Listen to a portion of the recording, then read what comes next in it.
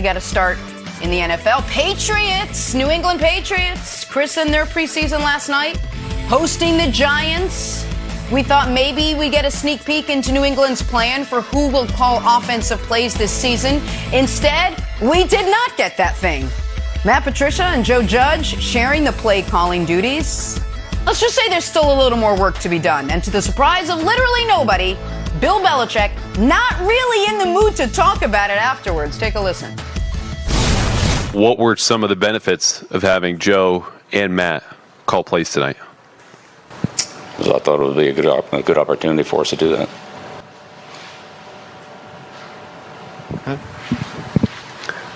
Do you know if one will call plays when the regular season arrives? Yeah, well, don't worry about that. We'll work it out. So have you decided?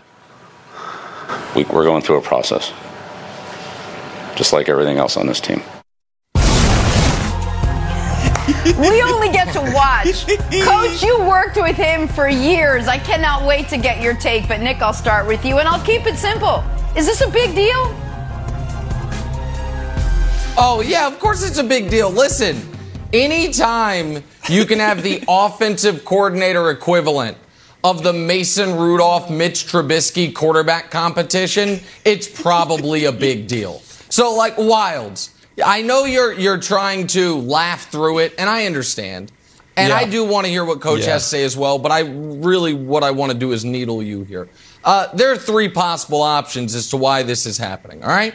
The first one is Bill Belichick, who's been in football. I saw a graphic yesterday. He has been in football more years in the NFL than Brian Daboll's been alive. 48 years coaching football, Brian Dable 47. That Bill Belichick, with all his wisdom, has not yet figured this out. That's door number one. Door number two is they are both just such brilliant, cutting-edge offensive tacticians that Belichick's like, man, I can't deprive either of these guys the opportunity to design this offense, so we're going to rotate a series. Door number three is they've both been so bad, no one's won the job. I know which way I'm leaning. Are you leaning the Belichick hasn't figured it out? They're both so brilliant, you just can't deprive someone? Or door number three, that no one has exactly bathed themselves in glory this offseason, and therefore no one has won the job? Okay, I will obviously go door number 4.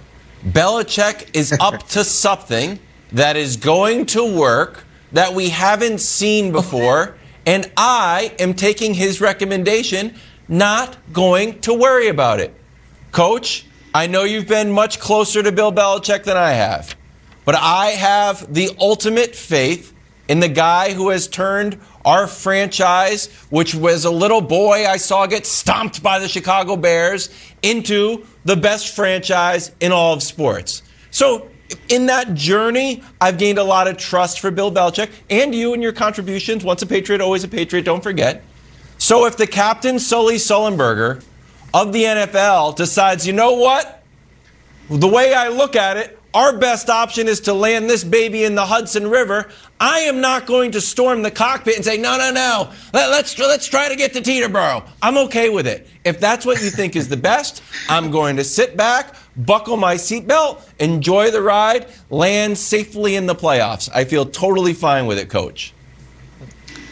Yeah, first of all, and I don't know this, that when there's a press conference, do you have to ask questions? Like, do you get certain points for asking questions when you know there's absolutely not going to be an answer? I never knew how that worked, but it's a lot funnier to watch now than it was, then. But there's no door here to go through. This he gave the legitimate, correct answer. This is a process, and Nick, you can't evaluate play callers until they've called plays, and the only opportunity that they're having to call plays is in the preseason game. This is a standard part of what happens. And in terms of them both calling it, it may not be set how it's going to break down. And when I was in San Francisco, we had one person who called sort of the core group of plays, but then different coaches were actually responsible for calling plays on third down or calling plays in the red zone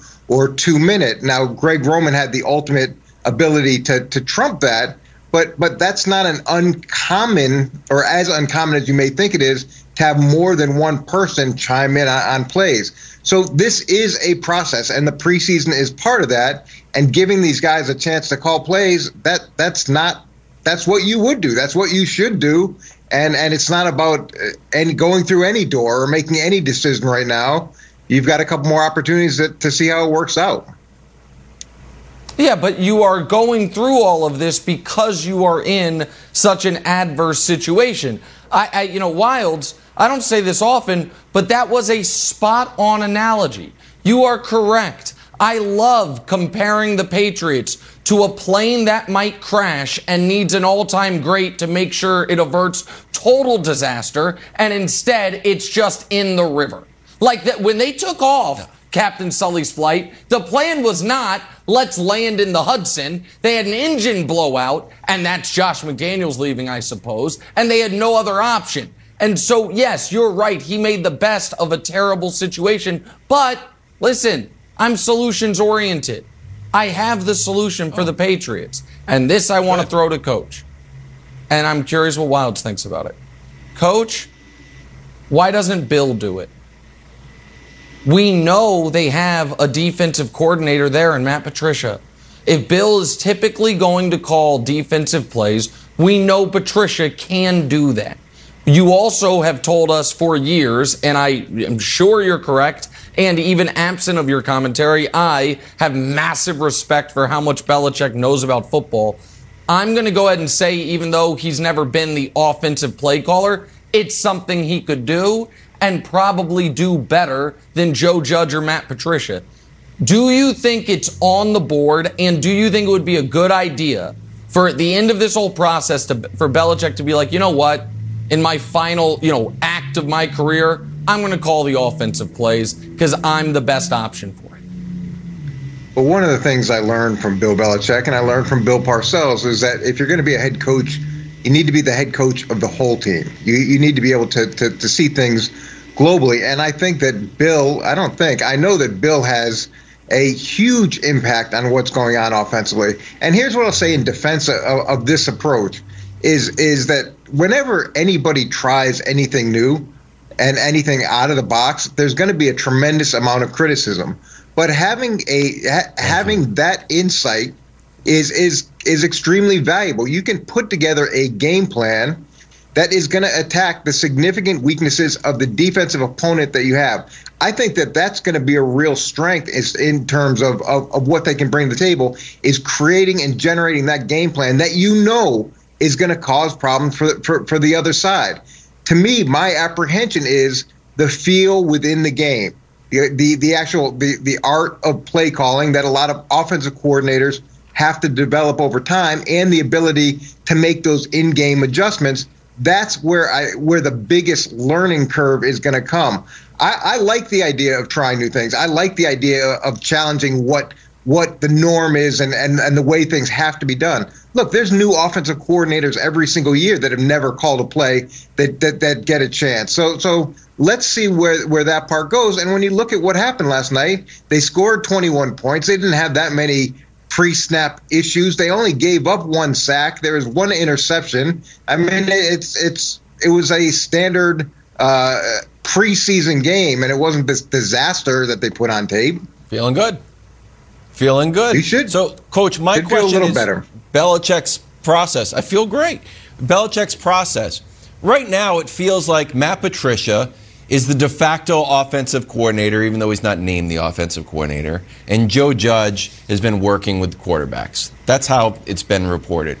In this process, is there a chance that flips? That this is like a quarterback competition? Like, oh, okay, now Joe Judge is the offensive coordinator and Matt Patricia is 1B. Well, at the end of the day, Bill's going to be the offensive coordinator. Those other guys are going to put together the game plan, but ultimately he's going to say what goes and what doesn't go. And in the play calling itself, which is the most important aspect of it, I could easily see there be one guy responsible for, these areas and another guy responsible for the other areas, and there'd be some kind of breakdown like that where they both actually get a chance to call plays during the game. Yeah, look, the bottom line, it doesn't seem like it's going to be a 50-50 tag team. Just ahead, real quick, Jenna, there is another benefit that we haven't talked about. If anything ever goes wrong and you see like the flare-ups on the sideline with the quarterback yelling at the offensive coordinator, you could just be like, well, it wasn't me, it's the other guy. And then the other guy's like, it wasn't me, it was him. And then next thing you know, all the tension diffused. I'm glad you got that out there. Well done. That's good, because I was like, well, who's going to take the blame? Good job, Jenna. That was good. Good job, Jenna. That was fantastic. Joke to me. Wilds has a joke. 2 minutes behind schedule. Hold on, Wilds has a bad joke. Hey, we got to talk about a former Patriots quarterback, Jimmy Garoppolo. Are the Browns about to pick up the phone and trade for Jimmy G? I loved it. You know me. I love corny jokes. Everyone break the format.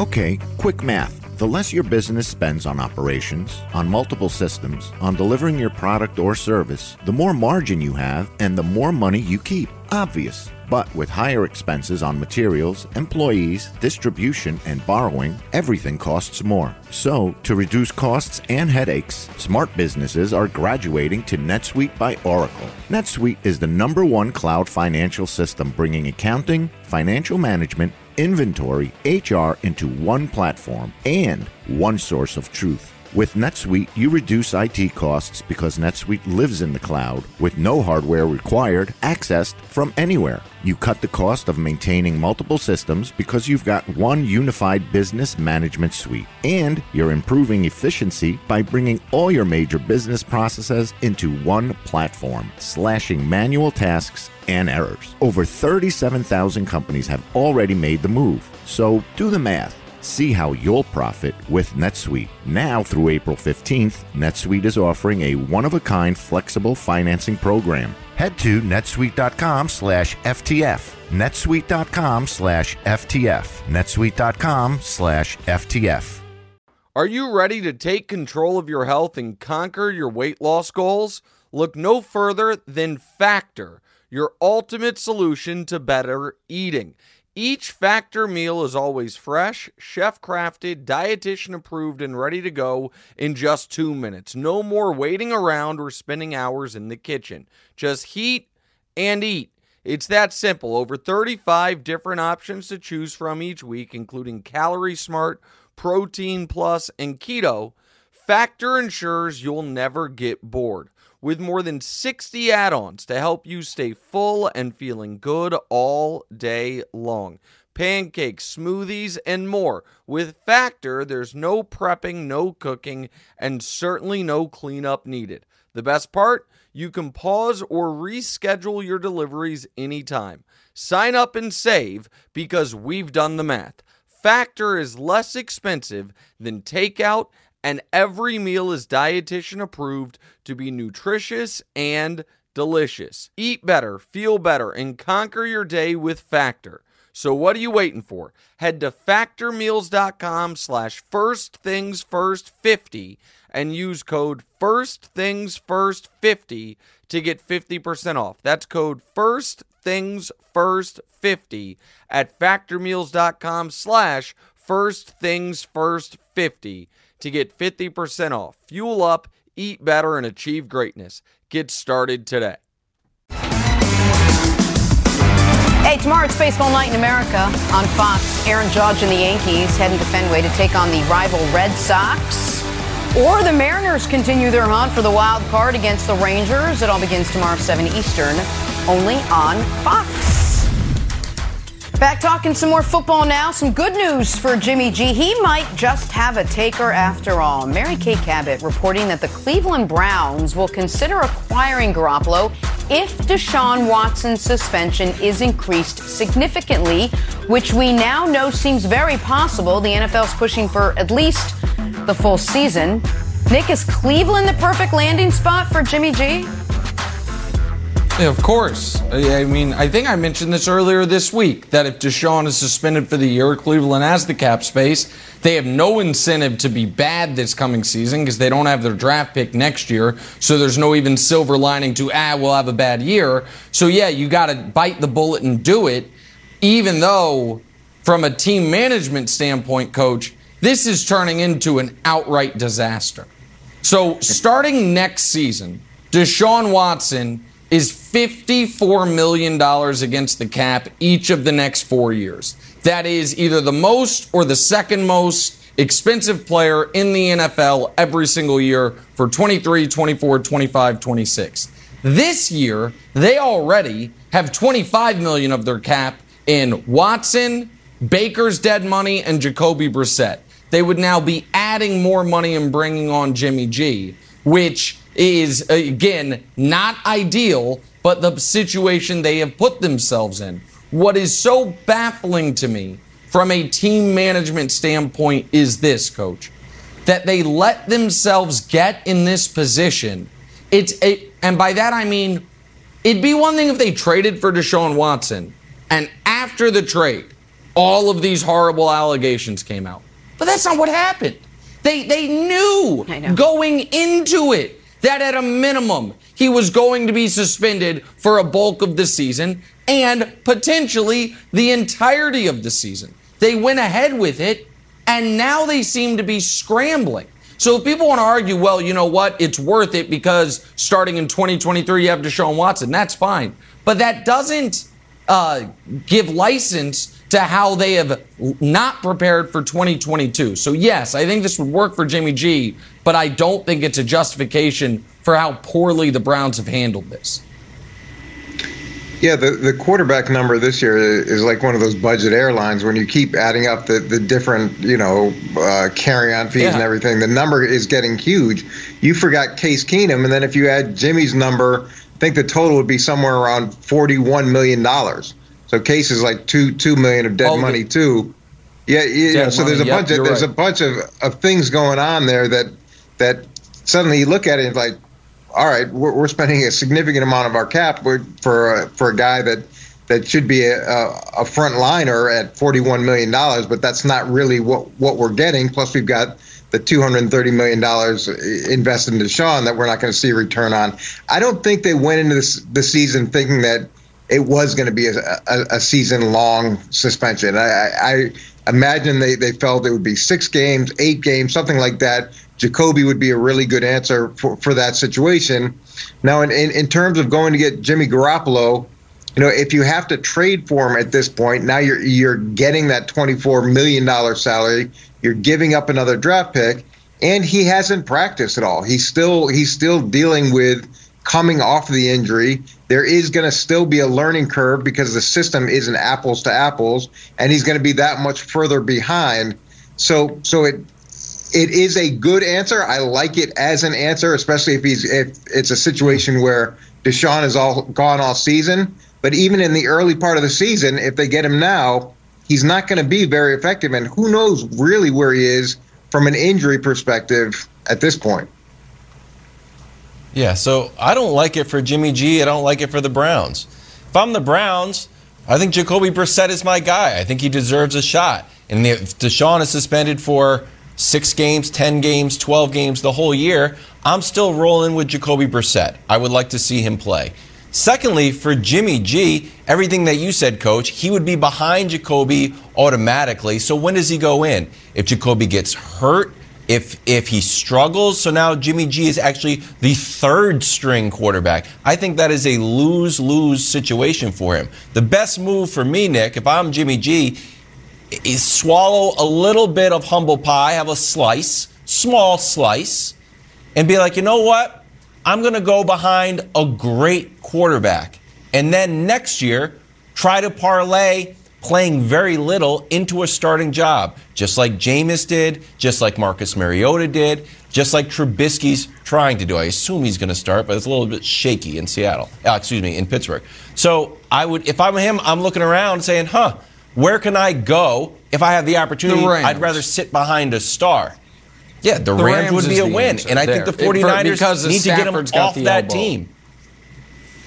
So like I get perfect. that. You know, listen, you and I have different philosophies on if you want to go be a backup versus stay a starter. So I understand what you're saying. I happen to disagree with it. If I want to be a starter, I want to find a place to start. And I think Jameis is the only one who has maybe actually successfully followed that path. I don't think Trubisky's going to be a starter, and Marcus Mariota is in a hold. You know, the Falcons are in a holding pattern right now, dealing with all the dead money on their. I get it, but I don't think he's now back to being a starter in this league. But can I just go back to Cleveland for a moment?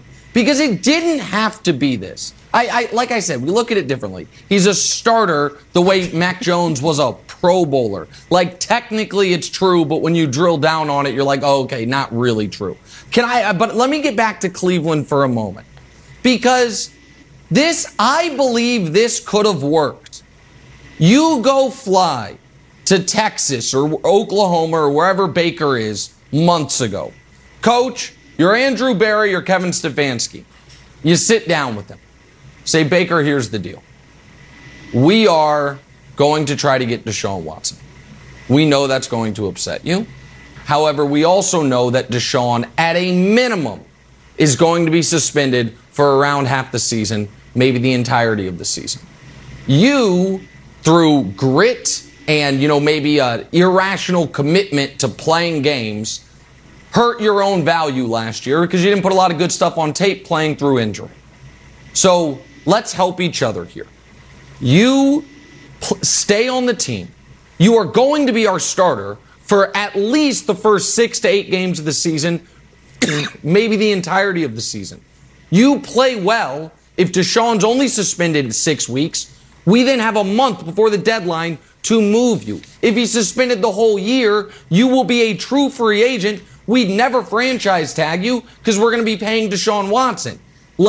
Even if we don't like each other, let's be rational actors here and work in both of our best interests. We're the best team you could be playing for. You know the system. Can we work together on that? That was available to them, and they never tried to walk down that path. That's what should have happened, and I don't know why they never attempted that. Because he probably would have taken them by the cuff of their shirt and thrown them out of the house. You're gonna walk into the guy's house and say, "Hey, you played last year hurt. We owe you a guaranteed $19 million.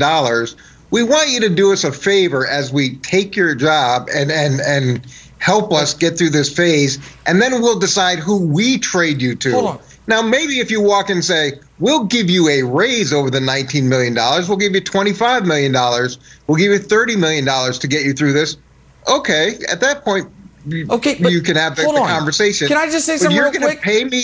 $19 million was a raise. Is Baker getting $19 million this year? No. Is he playing for a team as good as the Browns this year? No. So, again, you've got to sometimes convince people to remove emotions and act rationally. Baker Mayfield would have been better off doing that. And I don't think he's a dumb guy. I think at least they should have efforted that. Well, look, we're going to see whether or not he's going to be better off doing that. He's got an opportunity now to go be a starter and to legitimately make his case going into free agency, where if he's in Cleveland, it's all going to be, well, it's the running game, it's the defense. They're making their way through with Baker. It will never be a narrative that he's winning the games for him. It'll always be a narrative that he's managing the process till Deshaun gets there, and that's not going to help your value in the open market. Okay. All right, we got to take a break. Unless Wildes has something funny to say before we go. Wildes, hold on. We're going to do it next break. More preseason last night. Malik Willis made his NFL debut. We will check in with him, how he did. Back after this.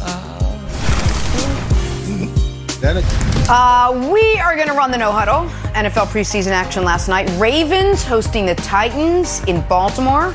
Tennessee rookie quarterback Malik Willis getting the start. Getting a chatter this morning, too. 107 yards passing, 38 on the ground. In addition, so Nick, what was your biggest takeaway from Willis's debut? All right, I had two. The first one is, Coach, can you imagine waking up this morning a Seahawks or a Giants fan, knowing you passed on this guy 4 times 3 times each team after the first round you passed on him, you're like, oh boy. Like, I'm not sitting here saying, oh, based on last night, we know Malik Willis is going to be a star. I'm not saying that. What I am saying is a guy who was considered he might go 6 overall to Carolina, these quarterback-needy teams not letting him fall all the way to the tail end of the 3rd round was bananas. My other takeaway is the one that I think is going to probably irk you. Ryan Tannehill needs to have the shortest leash in the NFL this year. Because okay, you're shaking your head. Coach, can I remind you how the Titans seasons keep ending? With back-breaking Ryan Tannehill interceptions in playoff games they have no business losing.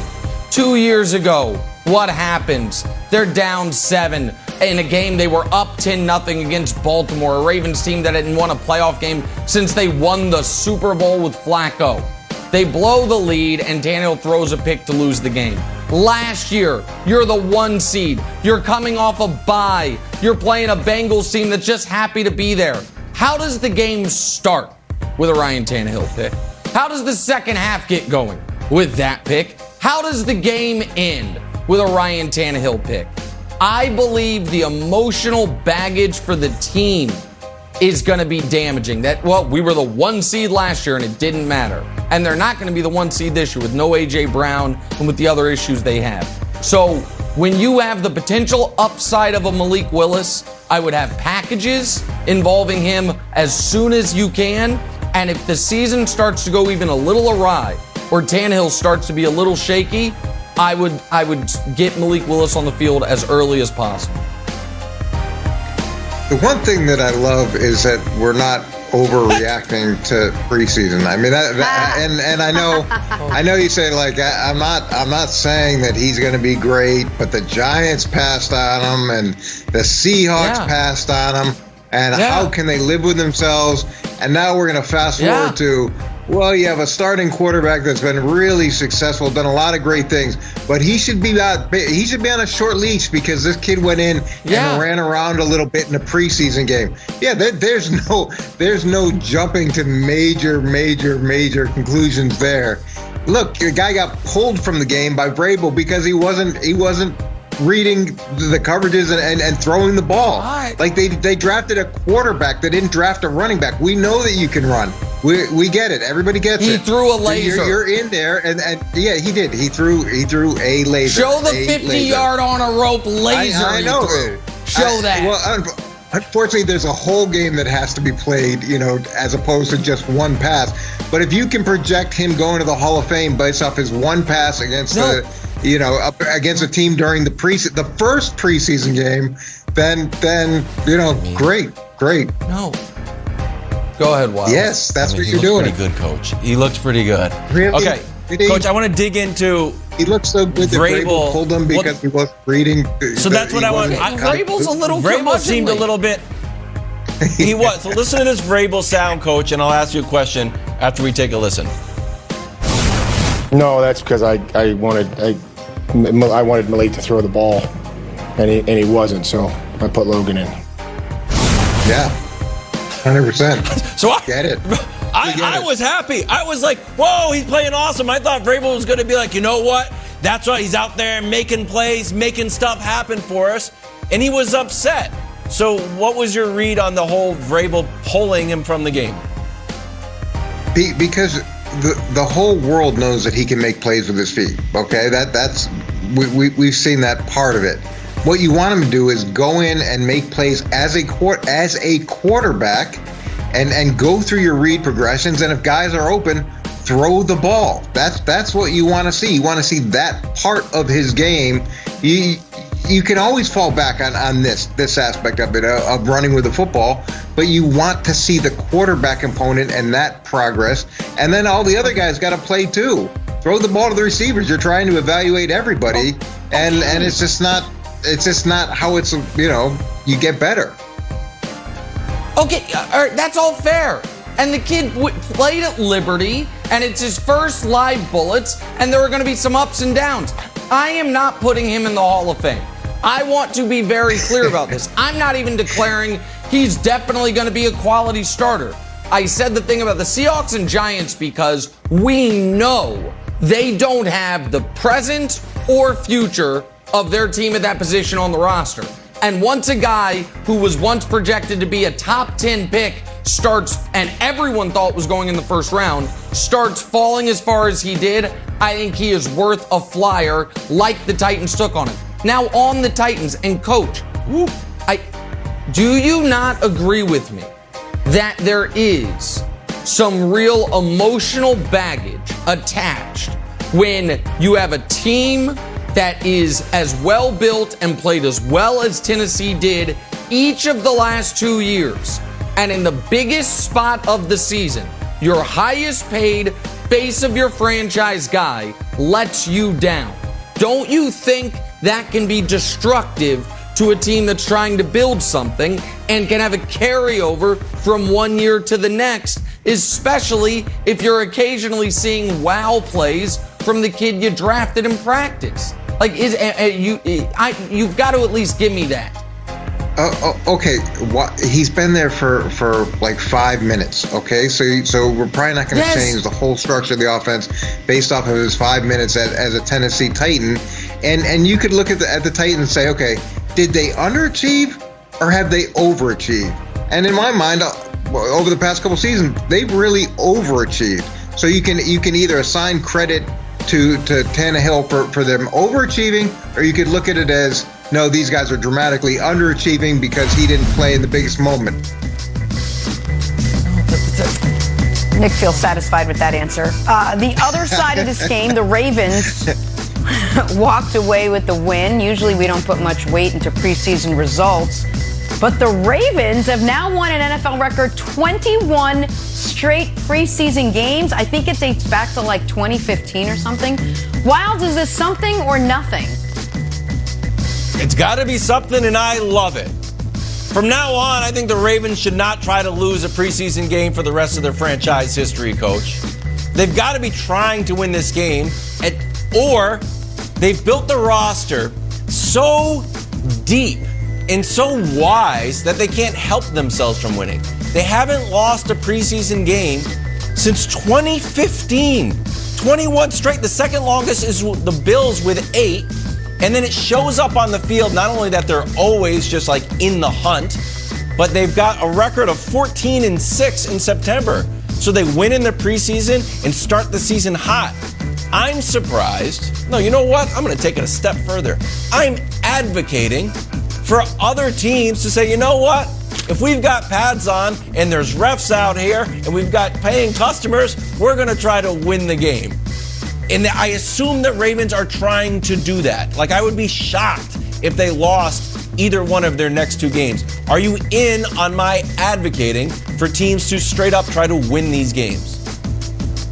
No, I'm in on all the points you made, and I think you nailed it. The philosophy everywhere I've been is, if they're going to keep score, you're going to try to win. And whether it's a preseason game or not a preseason game, and it does make a difference in how you feel coming out of that game, whether you win or lose. It's not the end of the world if you lose, but it does make a difference in terms of the environment. And I'd say the last thing is, you're absolutely right. It is a testament to the Ravens' depth. I think they do a really good job of scouting and free agency. And typically those games come down to who has the better depth on the back end of the roster. And I think the Ravens have done a really good job of that over time. I think you all make great points, so I'm just going to add 2 quick ones. 21-0 straight up is impressive. 18-2-1 against the spread. Oh my goodness, is the greatest bet in sports. That's plus 15.8 units, America. You retire on that. That's first point. The second point is, the reason the Titans are considered overachievers is because they're so limited at quarterback, and everybody knows that, Coach. Give me a break. Sorry, go ahead. We can move on now. Sorry, overachievers because Tannehill's the quarterback. Give me a break. Coach, thank you so much for hanging out this morning. We love you. Thank you, guys. But we also have to talk hoops. Is LeBron still the best player in the world? One of his very esteemed colleagues thinks so. We'll tell you who right after this. Back here, first things first, we're running the fast break. The Kevin Durant sweepstakes continue. Report out yesterday out of Boston that the Celtics plan to hang on to the Time Lord, Robert Williams. The Celtics say that Robert Williams is just off limit in trade talks with Brooklyn. Nick, I know Williams is really kind of stepped it up in the postseason, but are you surprised that he's off limits? Well, I'm surprised that the Celtics keep making the same mistake. Wilds, listen, Brad Stevens or whomever is talking, here's the rule. Either you hold a press conference and you say, as we've seen GMs say, listen, my job is at every point to evaluate every single opportunity to make our team better, and that's that. Or you say everyone is off limits. What you can't do is continuing siphoning your team amongst untouchables and touchables. Because now, there's Jason Tatum, he's like, hey, Robert Williams, you're the other guy on the team they really like. And Marcus Smart's like, oh, hi, Jalen. You and me over here in the touchable category. What are you doing? Like, why, if you're telling the world you won't include Robert Williams, you know what you're also telling the world? Marcus Smart can be had, though. I'm sure this makes Robert Williams feel great. Probably makes Marcus Smart not feel so great. I don't know why they keep stepping on this same rate, as opposed to, like, they've got to tighten up the leak shop over on Causeway Street, or whatever they call it, in the North End. I don't know anything about Boston. I've never been there. It's okay. So I get it. Robert Williams, 10-10 guy, okay? High PER. You look, I pulled up all the PERs. So let's see. According to this, and PER fluctuates on what you're qualified for. But right here, PER 22, he's 9th. Here's who is ahead of him. Giannis, Embiid, Durant, Trae Young, Jimmy Butler, Montrez, DeMar DeRozan, Jared Allen, and then Robert Williams. One of those names is Kevin Durant, though. So I know it's super high PER, but Kevin Durant is number 3, Robert Williams is number 9. So guys, if you want Durant, you're going to have to give Brooklyn some quality players. Durant's not just going to wander over. Although, we talk about good strategies if you want to go somewhere. You could pull the old Donovan Mitchell, just start going to a bunch of Red Sox games, maybe go to a few Bruins games, move right outside of Boston and just patiently wait for the move. It's on the board, Durant. Just saying it's an idea. Listen, it's working for Donovan Mitchell. Now that Jenna's no longer a Celtics fan because Danny Ainge runs the Jazz, there's only 2 Celtics fans in my life. My son and you, Kevin Wilds. My son is of the belief that if it's Jaylen Brown plus one of the 2 guys, Robert Williams or Marcus Smart, he would rather trade Marcus Smart. I'm just asking you quickly. No. If you've got to trade one of the 2, Marcus Smart or Robert Williams, who are you trading? I would trade Robert Williams because Marcus Smart gives the identity to that team. Kevin Durant, while I love him, I think he's a phenomenal player. I don't think he necessarily brings a toughness with him, and I think it's hard to just show up and all of a sudden, hey, this team is my identity. Keep Marcus. Got it. And his beautiful robes. All right, we got to turn our attention to the Draymond Green show because one moment in particular caught us off guard. Happened when Dre was asked which guy is the better pure scorer, Prime Carmelo or Prime KD. Take a listen to his response. Wow, I've won with both of those guys, so I was going to say I got to pick KD but I won gold medal with Melo. Golly, that's crazy.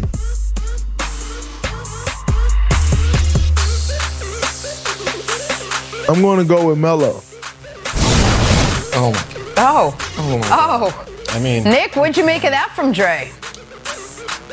I mean, this is, you know what this has? This has real, you know that terrible Twitter account, Wilds, Ball Don't Stop?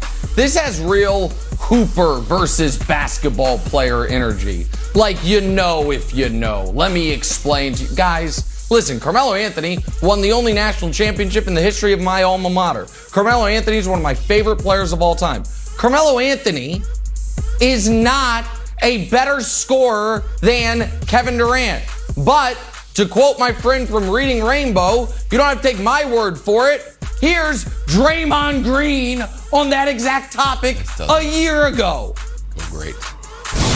Kevin Durant's the best scorer, by the way. And I had Ja for. Oh no, Kevin, the best scorer ever. Not even close. In this era. Huh? Not no disrespect to James, but Kevin Durant is the best scorer ever. All right, let's move on. That's a fair cut. That's a fair. I don't agree. The best scorer ever. Now, to be fair to Draymond, maybe Melo this year in his 16 minutes a game for the Lakers, it changed his opinion on it. Or maybe Wild's new media is falling into so many of the pitfalls old media deals with, which is I have all these take plates up in the air that I can't juggle them all, and now they're crashing down around me. I'm not here to say Draymond Green, the face of new media, can't keep his takes together because he doesn't actually necessarily believe what he's saying. He's just trying to create content. What I am saying is, actually, that's exactly what I'm saying. What I'm saying is Draymond has become what he most despises. The inauthentic, inconsistent taker. Just giving takes for the sake of takes. Because I heard him call Kevin Durant the greatest scorer ever. And now he says he's not as good as Carmelo. And I love Melo, but give me a break. It's just a bad take that Draymond doesn't even believe in, Wilds. Just to Draymond's defense, there is a qualifier, pure scorer. Now, I don't really even know what pure scorer means, but if I was Draymond, I would have another exclusive podcast directed at you saying, no, I meant pure scorer. I'm not quite sure what pure scorer is, difference between pure scorer and just scorer. Pure scorer, Carmelo. Best scorer of all time, KD. Boom, podcast. Right there. Countdown. Five best pure scores. I was probably a little harsh there, Wilds, on my fellow Clutch client Draymond, so let me give him credit.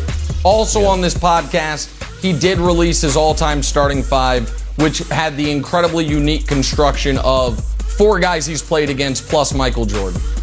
So that was good, too. I'd never heard anything like it. It's like, no, it's the guys I played against plus Jordan. Can we talk about LeBron? Because it's been a minute. Giannis Antetokounmpo had some nice things to say about the Kang. Greek freak telling a Spanish newspaper, it's interesting to me how LeBron is still in one of the best shapes of his life and being the best player in the world. I want to know how he does that. He obviously gets credit, but I think we've got to give him more credit. Doing it for 18 years, guys, that's hard. And hopefully I can be there. Hopefully I can do this for 18, 20 years. That's the goal. Knicks, Giannis spinning this forward. What'd you make of what he had to say? Well, listen, I've said for the last couple of years, Giannis is the best player in the world. But far be it for me to disagree with Giannis. You know what? He's right. The only thing Giannis got wrong is he said LeBron's been doing it for 18 years. That's incorrect. This was year 19 for LeBron. So he shortchanged LeBron a year. But everything else, I think he's right. Wilds, if even Nick Wright is underrating LeBron James, then yeah, maybe we do need to give him more credit. It's been a long time since I said LeBron was the best player in the world. How? I said it was Giannis. What do you mean? What do you mean how do we need to give LeBron more credit? We talk about him every other day. You list him as the best player of all time. He makes a team that didn't make the play-in relevant in the national media. What do we need to do to give LeBron more credit? What can I do personally to give him more credit? You're misconstruing amount of discussion with credit. CNN talks about Donald Trump a lot. I don't think they're giving him a ton of credit. I just think he's a topic. We talk about LeBron James a lot. Things we have talked about are, is LeBron James scoring 30 points a game actually bad for the Lakers? Should LeBron James be fired as Lakers general manager for walking into Rob Pelinka's office with a gun and a mask and making him sign Russell Westbrook? Should the Lakers turn the page from LeBron James and trade him somewhere else, a la Bill Plaschke's column that we discussed? So you're right, we do talk about him a lot. Do we talk about him in the right way? Again, this is not Nick Wright's opinion. Giannis Antetokounmpo, who I would think knows a little bit about what it takes to be the best player in basketball, he says LeBron's the best player in basketball. Take it up with Giannis. Practice your Greek and go argue with him. Nail your Lobos. Not me. Back to LeBron. I think it's Giannis. Pack it back up. He didn't send it back to him. Here's your credit. He didn't send it to me. Back to our top story. The Patriots' play calling duties continue to be a mystery, maybe even more so after last night. First things first, back after this. Time for some stories to start your morning, sponsored by Ram Trucks, built to serve. And the New England Patriots christened their preseason last night, hosting Big Blue, the Giants. Thought maybe we'd get to see Mac Jones. Thought maybe we'd get a sneak peek into New England's plan for who will call offensive plays this season. Matt Patricia and Joe Judge sharing the play calling duties. Might be a little bit more work to be done, to the surprise of nobody. Bill Belichick, not really in the mood to talk about it afterwards. Take a listen. What were some of the benefits of having Joe and Matt call plays tonight? So I thought it would be a good opportunity for us to do that.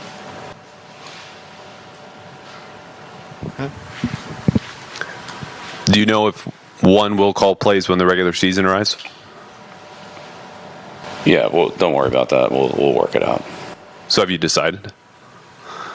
We're going through a process, just like everything else on this team. It's just really something. Nick, I'll keep this simple. Is this a big deal? Of course it is. Wilds. Belichick said something interesting there at the end. We're going through a process, just like everything else on this team.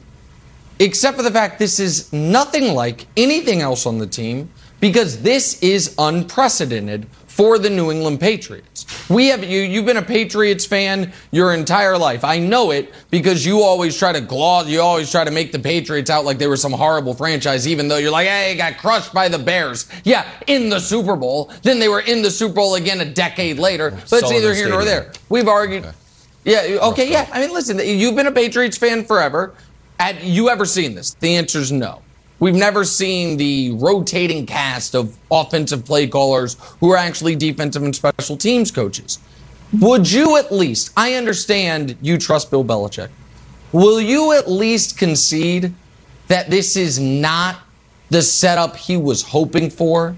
That this is Bill Belichick, you know, the old, hey, give you lemons, make lemonade. He's been given a spoiled avocado and a carton of milk, and they're like, make lemonade. He's like, well, I don't know. I mean, I guess I can try. I am the greatest chef of all time, but those ingredients don't really match. Like, what is the bright side to the Matt Patricia, Joe Judge offensive coordinator competition that's going on?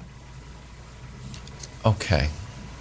I will, after the show, ask you to Venmo me $100 because I will give you the point that you're trying to use against me. Get on your phone and Venmo me $100 because if you said, hey, Wilds, don't you think it's weird that Belichick was courting Bill O'Brien, who was previously the offensive coordinator, but showed a loyalty to Nick Saban, and Belichick didn't push on Nick Saban or Bill O'Brien because of his loyalty to Nick Saban, that he was supposed to be the offensive coordinator, but he wouldn't leave Alabama, and now you're stuck with Matt Patricia and Joe Judge. That's what you should have said. And I would respond to that. Fair point. But you know what? Next man up, like it always is. It's always next man up. So I feel confident in this Matt Patricia, Joe Judge sharing of the reins, if you will, until I'm given a reason to not believe in it. Is it unconventional? Of course. Has Bill Belichick done unconventional things his entire life? Of course. And that's one of the reasons why he's successful. My faith in Bill Belichick is not rooted in a bunch of AFC championships. It's rooted in 6, 8, if you want to count the Giants, Super Bowls. So I feel confident in this. And until I see the offense totally floundering, it's like, wow, this doesn't seem to be working at all. I'm going to believe in his process, and I'm going to trust that this is going to work. And I think you should too. Yeah. Okay, I believe in Greg Popovich and his 5 championships as well. But yet, once the talent drains enough and the coaching staff drains enough because you're successful long enough that every other team hires from your front office and your coaching staff, as happened to the Spurs, you know what ends up happening? Oh, wait, you're not even in the play-in. Oh, wait, you're the Patriots, and Vegas has you as the 11th best team in the AFC. Like that, the brain drain is real. The talent drain is real. But Wildes, I have a solution for you, and this is what you should be advocating for. Don't try to feed me these stale Bill O'Brien takes that people have been saying on Nesson and WEI for weeks. I'm not here to rehash other people's opinions. Oh, that's new. Oh, it's a big shocker that he wanted Bill O'Brien. Trying to get the whole crew back together. You can get those from anybody. You just go to Tusher and Rich if you want that take. That's not what they're here for. Here's a take you're not going to hear anywhere else, and this is the one you should be advocating for. Why didn't Belichick do it? I know he hasn't before. Don't you think Bill Belichick could call plays? Because I do. Don't you think that if you can only have Bill Belichick's brain on game day do so much, having him do something he's uncomfortable with, and then allowing Patricia and Judge do things they're incredibly comfortable with, handle the defense and special teams, that's the best allocation of brain power? Shouldn't ultimately Belichick Dick Cheney this thing and be like, you know what, I looked around and the best person is me. I picked me for the job. Like, isn't that the way this thing should go? Look, it's part of the process right now. And if that's where the process leads, then I could see it happening. But I'm not going to doubt the process. I'm not going to second guess the process. And I like the attacks on the process because it brings out an extra churlish Bill Belichick. Take a listen to this side at the tail end of his press conference. Oh, it's wonderful. I like it. You're going through a process. What do you need to see to make a final decision? We're going through a process. It's simple as that. Okay. It's just a little bit of an unusual situation for us that have watched you guys before. And so, what do you want me to do? I guess we're just looking for a little clarity as to why we're seeing what we're seeing. Yeah. Going through a process. Okay. All right. Thank you. That great is awesome. I do got to say, Wildes, that great. We're looking for this great. I'm happy for you. Good luck with it. That is, go ahead, Wildes. That great is really rich. I do enjoy that. Go ahead, Wildes. You know what? I'm looking for a little clarity too. Great. Not going to give it to you. So I'm like, you know what? I'll live with it. I'll see you in Miami week 1, Jenna. I'm feeling okay. I wonder, Jenna, if the reason he doesn't have an answer is not only because he doesn't want to give the media anything, but I wonder, Jenna, if it's because for the first time in his career, he doesn't have an answer. That even if he were the most maybe he's stressed out, effervescent coach. Yeah. So I wonder if that's it, Jenna. I'm not sure. And it's going to be a stressful season for him, Wildes, but my sympathies are with you because you are my friend, and he is my friend from afar. I have a little announcement to make before we sign off this morning. Today is my last show, my last day here at FS1. I'm heading off to do some other things, but these awesome guys will carry on and do their thing so well, like they've been doing for the last couple of years. But I have had an absolute blast here, minus not always knowing what day it was. I was always close, and I always knew my Seinfeld references, which helped me not at all for sake of this sports show that we did. Even though I did love Danny Ainge, also did not help me in any way, shape, or form. Still doesn't follow me on social, neither here nor there. What's important is I will be watching you guys, and I will be rooting for you guys. And for you at home, thank you so much for waking up with us every day. It meant the world to me. I will miss you. I will miss this. To you, Kevin Wildes, I say stay wild, weird, and wonderful. It suits you beautifully. And to Nick, you and I started this journey 5 years ago. It is with grace and love and kindness that I say to you, it's Jordan. It's always been Jordan. And I'm sorry I had to wait to the very end to tell you. So good. It was Michael Jordan. So good. There you go. So good. Really well. All right. That was excellent. That was just excellent. And I think it's first of all, it's beautifully said, Jenna. Just quickly, people ask me, like, what's everybody like behind the scenes? What do people really like? And the answer is, like, everybody on the show is exactly what you think they're like. Like, Jenna is kind and funny and gets everything in the show. And one of my favorite parts of the show happened this week where you said something about Mike DiBianco. And usually the best compliment you can get is like, that person really makes me laugh. And you really made me, it was so funny. I just sat there quietly, just admiring how funny it was and how authentically you it was that you're bringing up your high school boyfriend. So Thank you. Good luck. And it was just, it's been a joy. Thank you. Jenna, listen, as you know, this show's gone through many iterations. The only consistent partner I've had throughout the whole time has been you. You have been a joy to work with, nothing but professional. I'm so excited to see what's coming next. And thank you for dealing with me, which is not easy to do, over the last 5 years. We really appreciate it. We will be right back.